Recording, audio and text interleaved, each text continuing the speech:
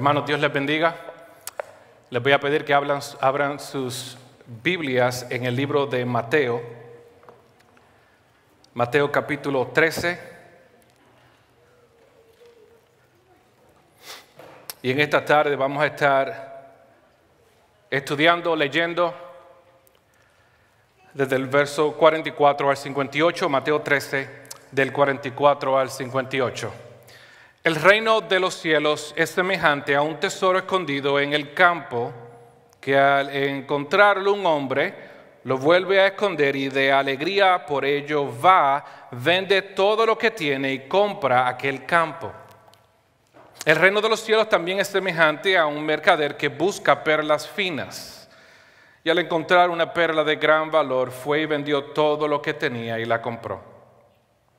El reino de los cielos también es semejante a una red barredera que se echó en el mar y recogió peces de toda clase, y cuando se llenó, la sacaron a la playa y se sentaron y recogieron los peces buenos en canastas, pero echaron fuera a los malos.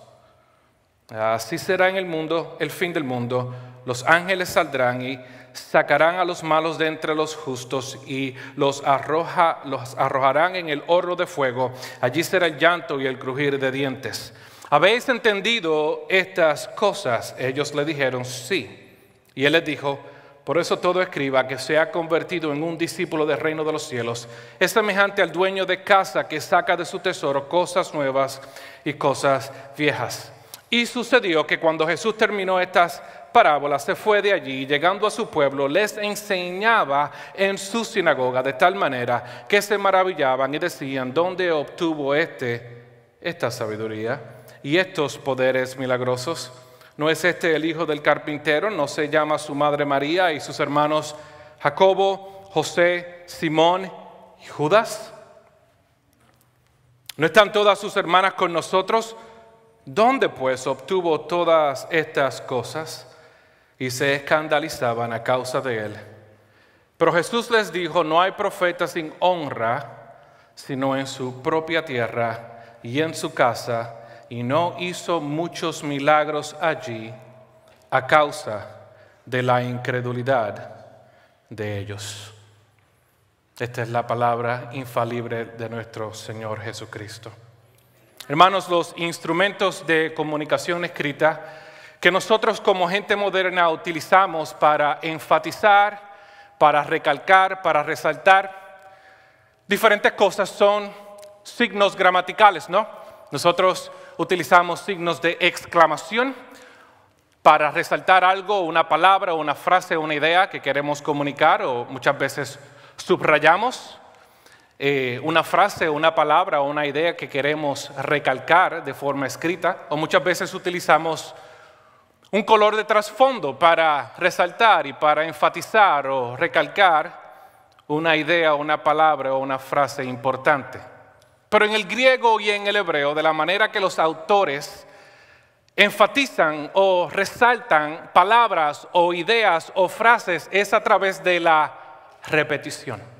En el libro de Isaías, capítulo 6, vemos a Isaías diciéndonos que Dios es santo, santo, santo. No solamente que Dios es santo, pero Él quiere que nosotros como lectores entendamos que a la hora de nosotros definir la santidad de Dios, lo debemos hacer en el superlativo. Que Dios es 3 veces santo. Y cuando vemos esta repetición cambia la connotación por la cual nosotros entendemos el carácter de Dios, ¿no? La repetición. Y es importante, hermanos, porque cuando nosotros encontramos cosas repetidas en las Escrituras, es porque los autores o los interlocutores de la misma quieren que nosotros entendamos la gravedad de lo que están comunicando. Y eso, hermanos, es lo que vemos al final del capítulo 13, donde Jesús está repitiendo de una manera u otra algo que Él ya ha enseñado en la parábola de el trigo y de la cizaña. Y vemos cómo Jesús está incrementando la temperatura de su enseñanza, no con algo nuevo, sino con algo que Él ya ha enseñado.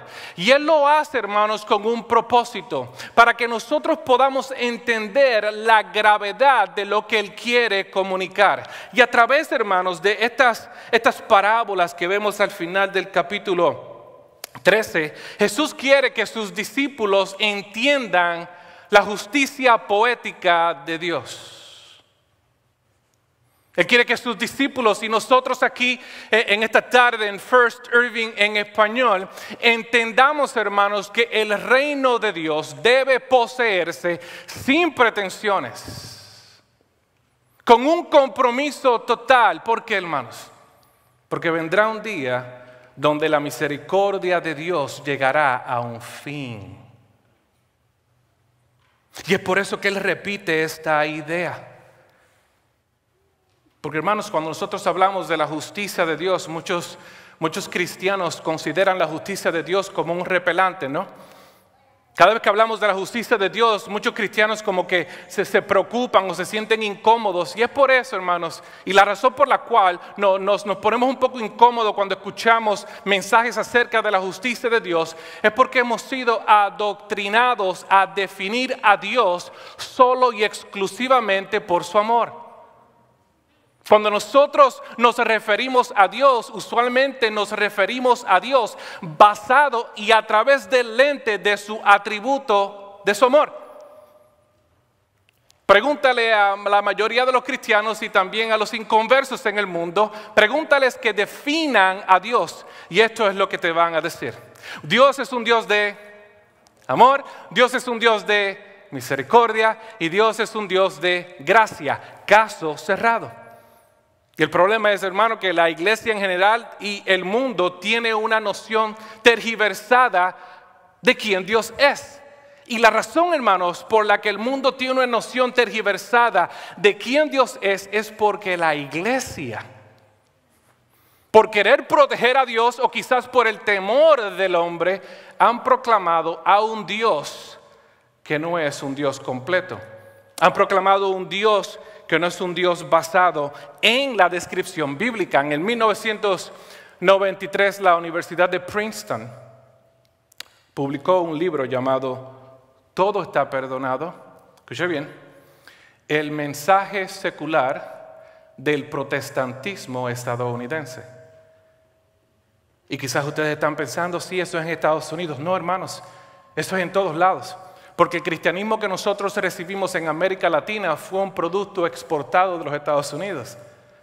Así que tanto los americanos como nosotros los hispanos crecimos con una visión, una definición de Dios que no es completamente bíblica. Y en este estudio, hermanos, ella quiso hacer una encuesta de diferentes denominaciones cristianas, los presbiterianos, los bautistas del sur, para saber cómo todas estas denominaciones estaban presentando al Dios de la Biblia. Y los resultados fueron bastante inquietantes, hermanos. Mira lo que ella dice. Muchos sermones presentan a un Dios cuyo comportamiento es regular, modelado y predecible. Se le retrata en términos de la consistencia de su comportamiento, de la conformidad de sus acciones con la regla única de él, amor. Y es por esta razón, hermanos, que cuando nosotros hablamos de la santidad de Dios, de la rectitud de Dios, de la ira de Dios y por consiguiente de la justicia de Dios, muchos de nosotros no sabemos cómo digerir esa información. Pero, hermanos, un Dios que es todo misericordia, un Dios que es todo amor, un Dios que es todo gracia, un Dios que nunca lo confronta, un Dios que nunca lo contradice, un Dios que nunca condena al pecador, no es un Dios bíblico, sino un reflejo de nosotros mismos. No es el Dios de la Biblia, sino un espejo de nosotros mismos. No es el Dios de la Biblia, sino una imagen creada a nuestra semejanza, hermanos. Y es por eso que cuando vamos al libro de Éxodos capítulo 34, verso 7, para mí esto es uno de los pasajes más preciosos y a la misma vez aterradores que encontramos en la Biblia. Quizá la definición de Dios que usted ha aprendido está basado en la mitad de este pasaje. Mira lo que dice. Entonces pasó el Señor por delante de él y proclamó: el Señor, Señor, Dios compasivo y clemente, lento para la ira y abundante en misericordia y de verdad. Gloria a Dios. Que guarda misericordia a millares. Gloria a Dios. El que perdona la iniquidad. Gloria a Dios. La transgresión y el pecado. Amén. Caso cerrado. Pero Moisés continúa y mira lo que dice. Y que no, ¿qué? Tendrá por inocente al culpable. ¡Ja! Sí, Dios es misericordioso. Dios perdona pecados. Dios es un Dios de gracia. Y a la misma vez, Él no tendrá por inocente al culpable. Mira lo que dice, que Él castiga la iniquidad de los padres sobre los hijos y sobre los hijos de los hijos hasta la tercera y cuarta generación. Esto es lo que se conoce como una declaración elíptica, que hay muchas cosas encerradas dentro de este pasaje que no están comunicadas en este pasaje, pero dan la impresión que eso es lo que quiere comunicar. Que Dios es un Dios de misericordia, de gracia, de amor, y a la misma vez Dios es un Dios santo, recto y un Dios justo. Ese es el Dios de la Biblia, hermanos. Y hoy Jesús quiere que nosotros aprendamos, hermanos. Él quiere que sus discípulos aprendan algo de su carácter. Y esta es la idea. Esta es la idea principal y quiero que escuchen bien. El reino de Dios, hermanos, tiene un costo. El reino de Dios tiene un precio. Y aquellos que no estén dispuestos a pagar el precio, a pagar el costo de este reino, sufrirán la condenación eterna de Dios. Y en estos versos Jesús nos enseña el costo y la severidad del reino. Y a través de ellos veremos, hermanos, la justicia poética de Dios. Así que veamos el primer punto, el costo del reino. Verso 44 al 46, el reino de los cielos es semejante a un tesoro escondido en el campo, que al encontrarlo un hombre lo vuelve a esconder, y de alegría por ello va y vende todo lo que tiene y compra aquel campo. El reino de los cielos también es semejante a un mercader que busca perlas finas, y al encontrar una perla de gran valor fue y vendió todo lo que tenía y lo compró. Y en estas dos primeras parábolas vemos Jesús dándonos dos ejemplos de dos personas que fueron sorprendidas por un tesoro, por una perla de valor inigualable. En un lado tenemos a un hombre que no estaba buscando un tesoro, mas sin embargo fue sorprendido por el tesoro. Y en el otro lado vemos a un hombre que está buscando perlas, que está buscando tesoros, y en su búsqueda por tesoros y por perlas fue sorprendido por una perla de mucho más valor de las perlas que él estaba buscando.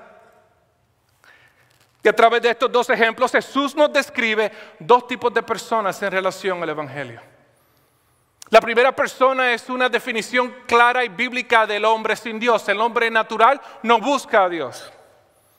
El hombre natural no quiere a Dios, porque en su estado natural y espiritual no puede acercarse a Dios. Mas sin embargo, esta persona que no está buscando a Dios es sorprendida por el Evangelio. La segunda persona representa la búsqueda por satisfacción del hombre. Este hombre está buscando perlas, este hombre está buscando tesoros. ¿Para qué? Para satisfacer un vacío existencial, para saciar esa sed insaciable. Así que él está buscando perlas, ¿no? Él está buscando tesoros que llenen su vacío, que llenen su vida. Y en su búsqueda por perlas se dio cuenta y fue sorprendida por una perla de mucho más valor que las perlas que él estaba buscando. Y ambos hermanos tuvieron un encuentro con este tesoro. Y ambos reaccionaron de la misma manera. Ambos entendieron el valor de este tesoro. Ambos reconocieron su necesidad de buscar este tesoro o de obtener este tesoro. Y ambos, escuche bien, vendieron todo lo que tenían para obtener este tesoro. Hermanos, ellos entendieron el valor de este tesoro, Y ellos reconocieron su necesidad de obtener este tesoro por lo que este tesoro representaba. Para ellos este tesoro representaba una vida diferente, ¿no? Un cambio de estatus, una transformación a su condición actual, la llenura de una vida vacía. Estos hombres, hermanos, entendieron cuando vieron a ese tesoro, que este tesoro era lo que ellos más necesitaban. Para uno, hermanos, fue un encuentro inesperado, pero al ser sorprendido por este tesoro, se dio cuenta que era todo lo que necesitaba. Y para el otro fue un encuentro revelador, porque se dio cuenta que las perlas que él estaba buscando eran meramente piedras del campo en comparación a esta perla de gran precio. ¿Qué es lo que Jesús nos quiere decir aquí, hermanos? Que este tesoro, el mensaje del reino, el evangelio, es mucho más valioso de lo que nosotros quizás pensamos y a la misma vez más poderoso de lo que podemos imaginar. Que al igual que estos hombres cuando fueron encontrados o sorprendidos por este tesoro, sus afectos fueron transformados. El evangelio tiene la capacidad de transformar los afectos del hombre. No solo por el Dios que empodera el mensaje, sino por lo que este evangelio representa, la vida eterna. El hombre en su propia naturaleza no entiende. Escuche bien, hermanos, el hombre en su propia naturaleza no entiende el valor de este tesoro. Tampoco en su naturaleza reconoce su necesidad de este tesoro. Pero cuando Dios en su soberanía llama a los suyos de manera eficaz, sus corazones son transformados. Ellos entienden el valor de este tesoro y ellos lo buscan. Y ellos lo obtienen porque saben que eso es todo lo que ellos necesitan. Pero hermanos, ¿cómo sabemos a través de estas parábolas que los afectos de estos dos hombres fueron cambiados? ¿Cómo sabemos a través de estas dos historias que los afectos de estos hombres fueron altamente alterados? Mira lo que dice el verso 44 y el verso 46. El primer hombre vende todo lo que tiene. ¿Cómo sabemos que los afectos de este hombre fueron alterados? Porque cuando él vio ese tesoro o esa perla de gran precio, fue y vendió todo lo que tenía. Verso 46, el segundo hombre vendió todo lo que tenía y ¿qué? Y lo compró. Escuche bien, los dos hombres vendieron todo lo que tenían. Y compraron. Vendieron todo y compraron. Vendieron todo y compraron el tesoro. Ellos vendieron, hermanos, todo lo que les daba estabilidad, todo lo que les daba seguridad, todo lo que les proveía identidad, valor, protección, sentido de pertenencia y plenitud para poder tomar esta posesión, para poder tomar posesión de este tesoro. ¿Y qué es lo que Jesús nos quiere decir aquí, hermanos? Que la única manera por la cual nosotros podemos abrazar los beneficios del reino es si solamente estamos dispuestos a pagar el precio. Pero ojo, porque Jesús no nos está diciendo que nosotros podemos comprar el reino con oro ni plata, porque ni el oro, ni la plata, ni ningún tipo de divisa o moneda puede pagar el costo del reino.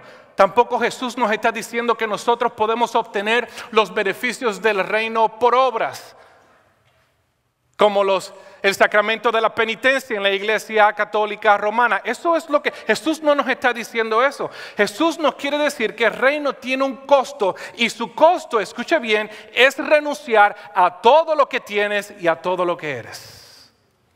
Ese es el costo del reino. Que a menos que estés dispuesto a renunciar a todo lo que tienes, a todo lo que te da control sobre tu vida, a tus posesiones, a preferencias, placeres, posiciones, las cosas que tu corazón estima más que a Dios, no podrás obtener este tesoro. Marcos 8, 34 al 35, Jesús hace una referencia similar. Mira lo que él dice. Llamando a la multitud y a sus discípulos les dijo: si alguno quiere venir en pos de mí, si alguno quiere entrar en el reino de Dios, si alguno quiere disfrutar de los beneficios del reino de Dios, tienes que hacer una cosa. ¿Cuál es esa cosa? Niégate a ti mismo. Toma tu cruz y sígueme. ¿Por qué?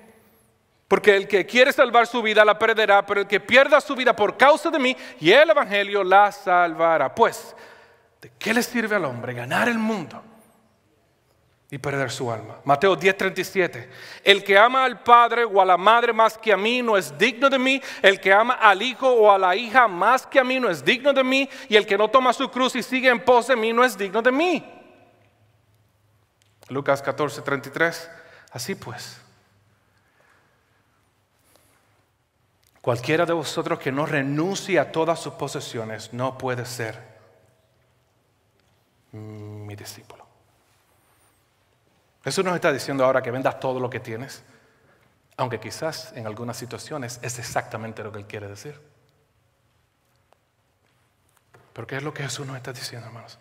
Que a menos que no estemos dispuestos a negarnos a nosotros mismos, a ser abofeteados, a decirle no a este mundo, a ir en contra de la corriente, a quedarnos solos por la causa de Cristo, a ser perseguidos, no podremos obtener este tesoro.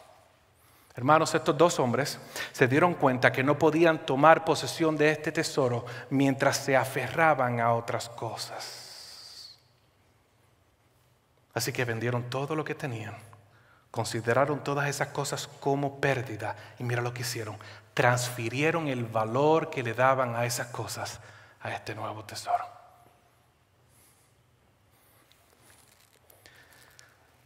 Hermanos, nosotros podemos hacer eso cuando pensamos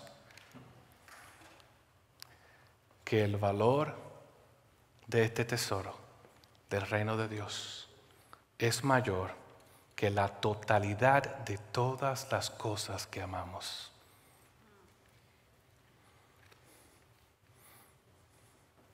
Nosotros nunca vamos a estar dispuestos a tomar posesión de este reino hasta que no estemos dispuestos a transferir nuestros afectos de las cosas que amamos en este mundo por encima de Dios a Cristo. Pero ¿cómo sabemos, hermanos, que estos dos hombres valoraron este tesoro más que todas las cosas que ellos tenían? Mira lo que dice el verso 44. Y de alegría por ello. Esos pequeños detalles que a veces los autores incluyen en el texto. Y de alegría por ello. No fueron que ellos vieron el tesoro y dijeron, oh, ya voy a vender todo lo que tengo. No, no. Ellos vieron el tesoro, entendieron el valor de este tesoro. ¿Y qué es lo que dice la Biblia? Y de alegría, con gozo, vendieron todo lo que tenían para obtener este tesoro. Hermanos, la conversión genuina es un cambio de amor producido por el gozo que produce este tesoro del reino, nuestro Señor Jesús. Mira lo que dice John Piper, o lo que dijo una vez John Piper. Vivimos en una sociedad superficialmente cristianizada, donde miles de personas perdidas creen que sí creen en Jesús.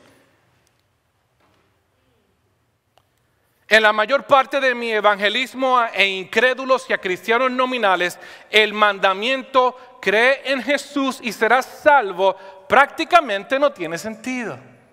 ¿Por qué? Porque los borrachos dicen que creen en Jesús. Las parejas no casadas que duermen juntas dicen que creen en Jesús. Las personas mayores que no han buscado compañerismo durante 40 años dicen que creen en Jesús. Y cada grupo de asistentes a iglesias amantes del mundo dicen que creen en Jesús.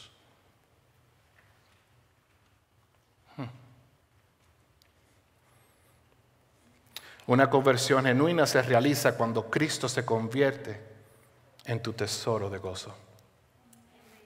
Este gozo, hermanos, aunque mengüe, porque va a menguar de vez en cuando, ¿no?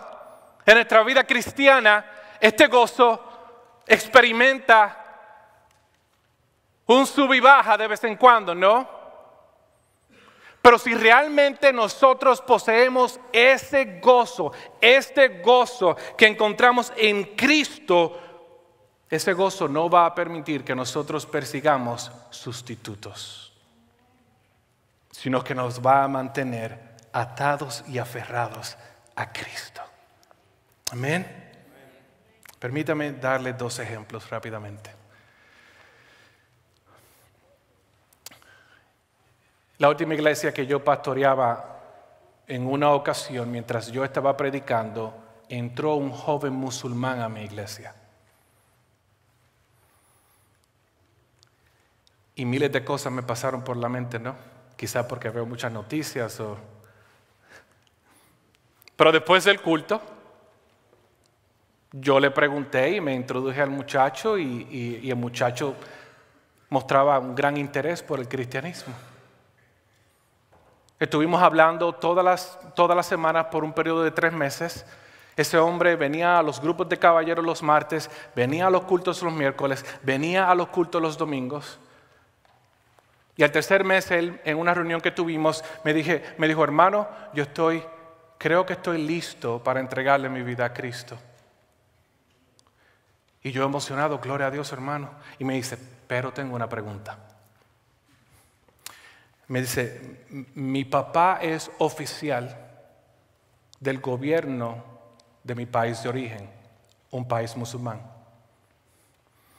Y si ellos saben que yo me convertí, cuando regrese a mi país, me matarán. Y si no regreso a mi país, mi familia me repudiará. ¿Qué hago?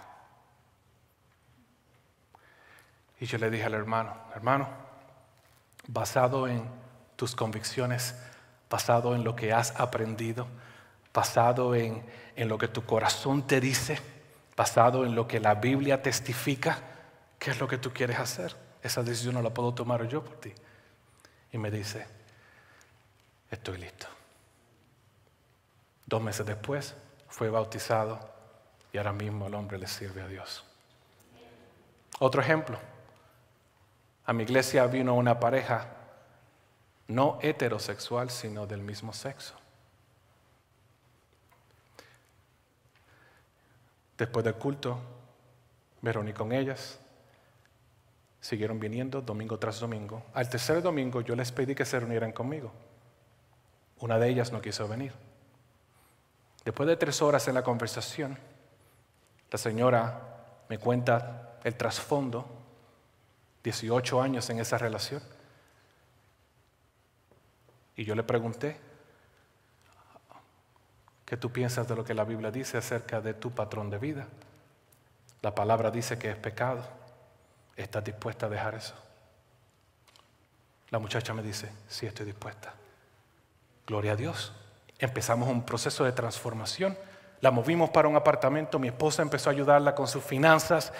Ella se envolvió en la iglesia. Venía todos los domingos a la iglesia, todos los miércoles a la iglesia. Estaba con nosotros. Y después del año, yo recibo una llamada.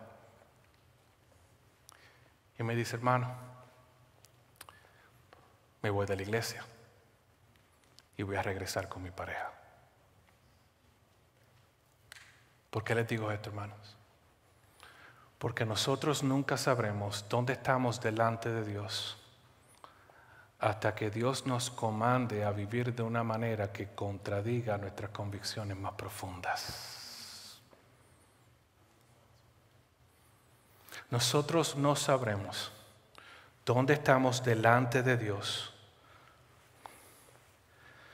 hasta que lo que Dios nos pida amenace las cosas que más amamos.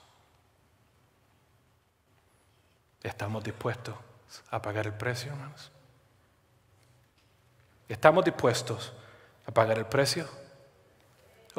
Pablo dice en Filipenses 3, 7 al 8, Pero todo lo que para mí era ganancia lo he estimado como pérdida. ¿Por qué? Por el amor de Cristo y aún más. Yo estimo como pérdida todas las cosas en vista, hermanos. En vista del incomparable valor de conocer a Cristo Jesús, mi Señor, por quien lo he perdido todo. Amén.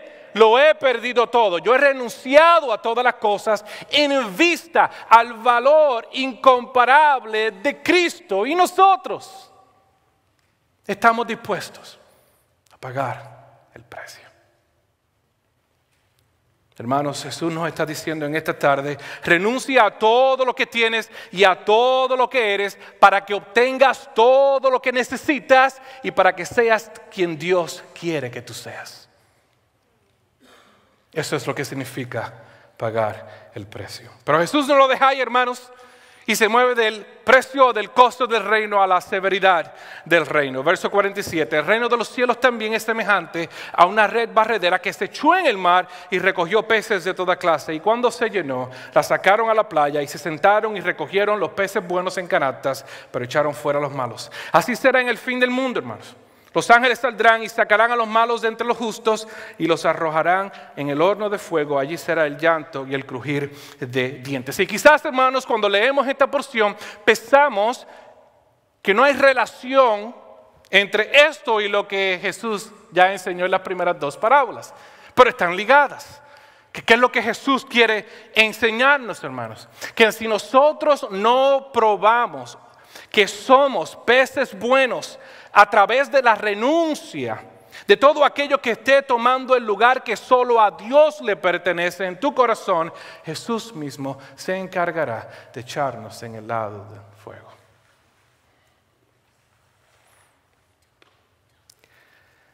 Y hay dos principios que están relacionados a las primeras dos parábolas, hermanos.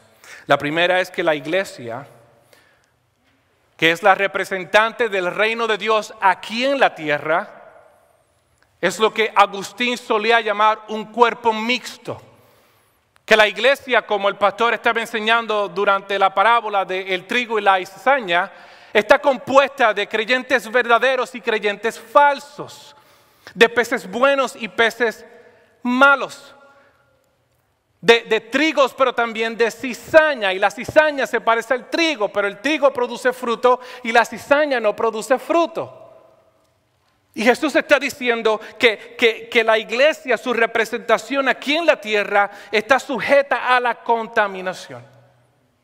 Pero a la misma vez nos está diciendo, y esto es lo que quiero que entiendan, Jesús le está enseñando a sus discípulos, no a la población ni tampoco a las multitudes. Él está enseñándole a sus discípulos. Y Él está utilizando esta parábola para que sirva como advertencia, como un instrumento de restringencia, para que sus discípulos y a través de la aplicación nosotros aquí en esta tarde no nos conformemos con una mera profesión de fe. Porque la profesión de fe no es lo que te salva, sino la posesión de esa fe. Hermanos, los demonios profesan a Cristo y siguen siendo demonios.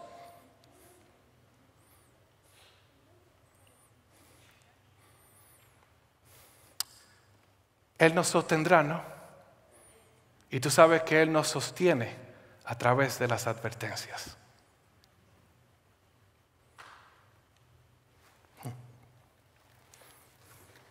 Que no es suficiente para nosotros venir a la iglesia, o ser miembros de la iglesia, o participar en la iglesia, o estar envueltos en la iglesia, porque podemos hacer todas esas cosas con un corazón muerto. Porque podemos hacer todas esas cosas siendo un pez malo. Y Jesús en su amor y en su misericordia nos está dando una advertencia en esta tarde. ¿Eres un pez bueno o un pez malo? ¿Sabes quiénes estaban? ¿Sabes quién estaba entre el grupo de sus discípulos cuando Jesús dijo esto? Judas.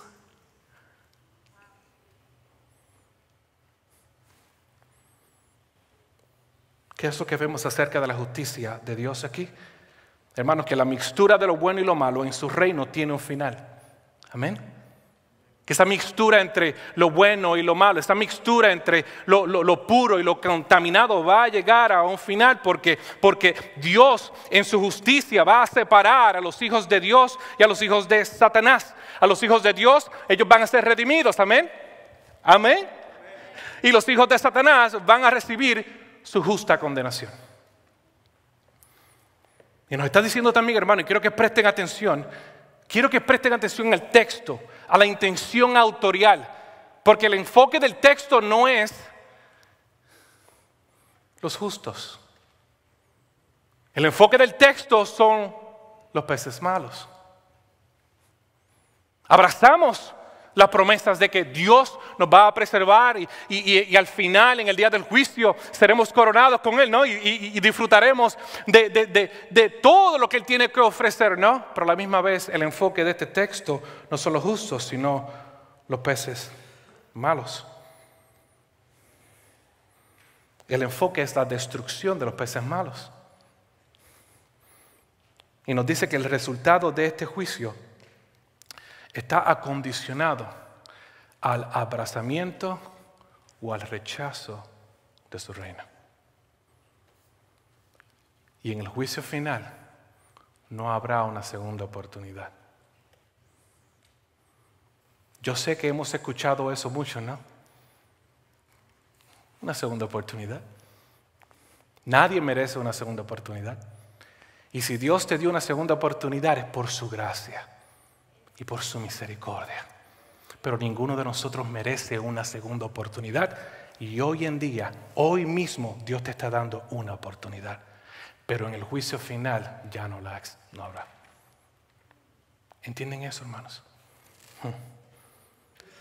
Si no abrazas a Cristo como tu tesoro mientras tienes la oportunidad, no lo vas a poder hacer en el día del juicio final. También nos dice que su justicia retributiva no solamente será permanente, sino desmedida. Hermanos, esto no es para jugar con eso. Mira lo que nos dice. Y los arrojarán en el horno de fuego y allí será el llanto y el crujir de dientes. Paralelo con lo que Jesús dice en Mateo 25:30. Y al siervo inútil echarlo en las tinieblas de afuera, allí será el llanto y el crujir de dientes. Y muchos han pensado, hermanos, que el infierno es infierno por la ausencia de Dios. No.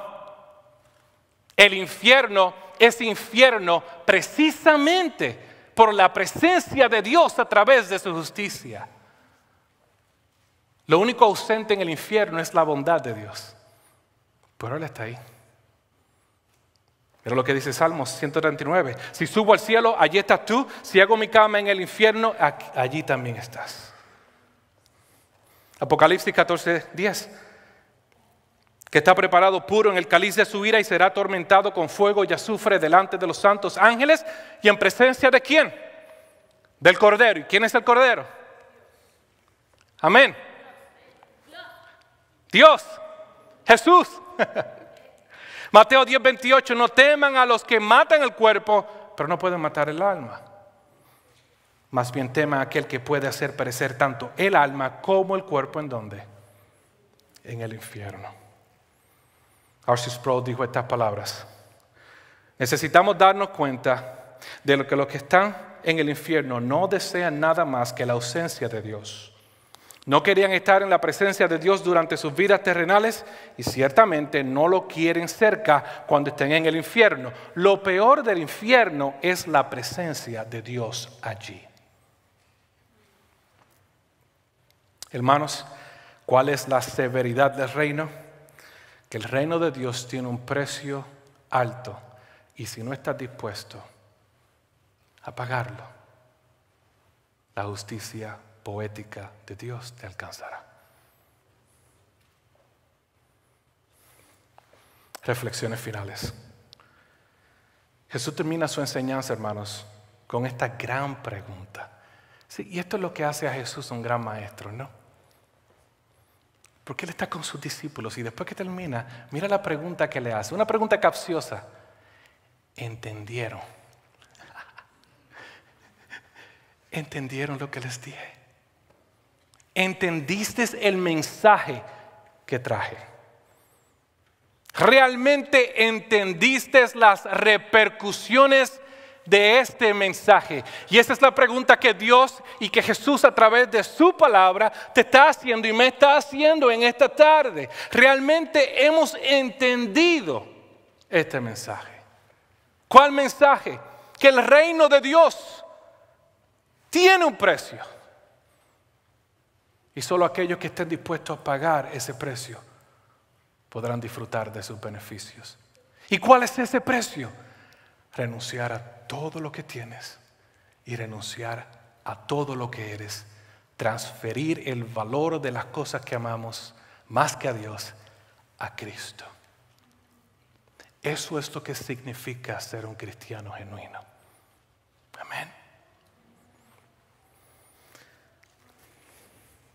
Para el no creyente, si tú estás aquí en esta tarde y tú sabes quién eres,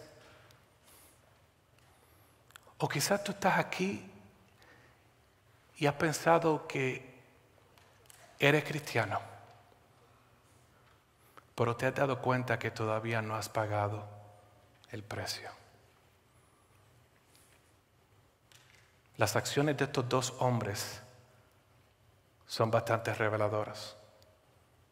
Que ellos hicieron, inmediatamente renunciaron a todo lo que amaban para obtener ese precio, para obtener ese tesoro.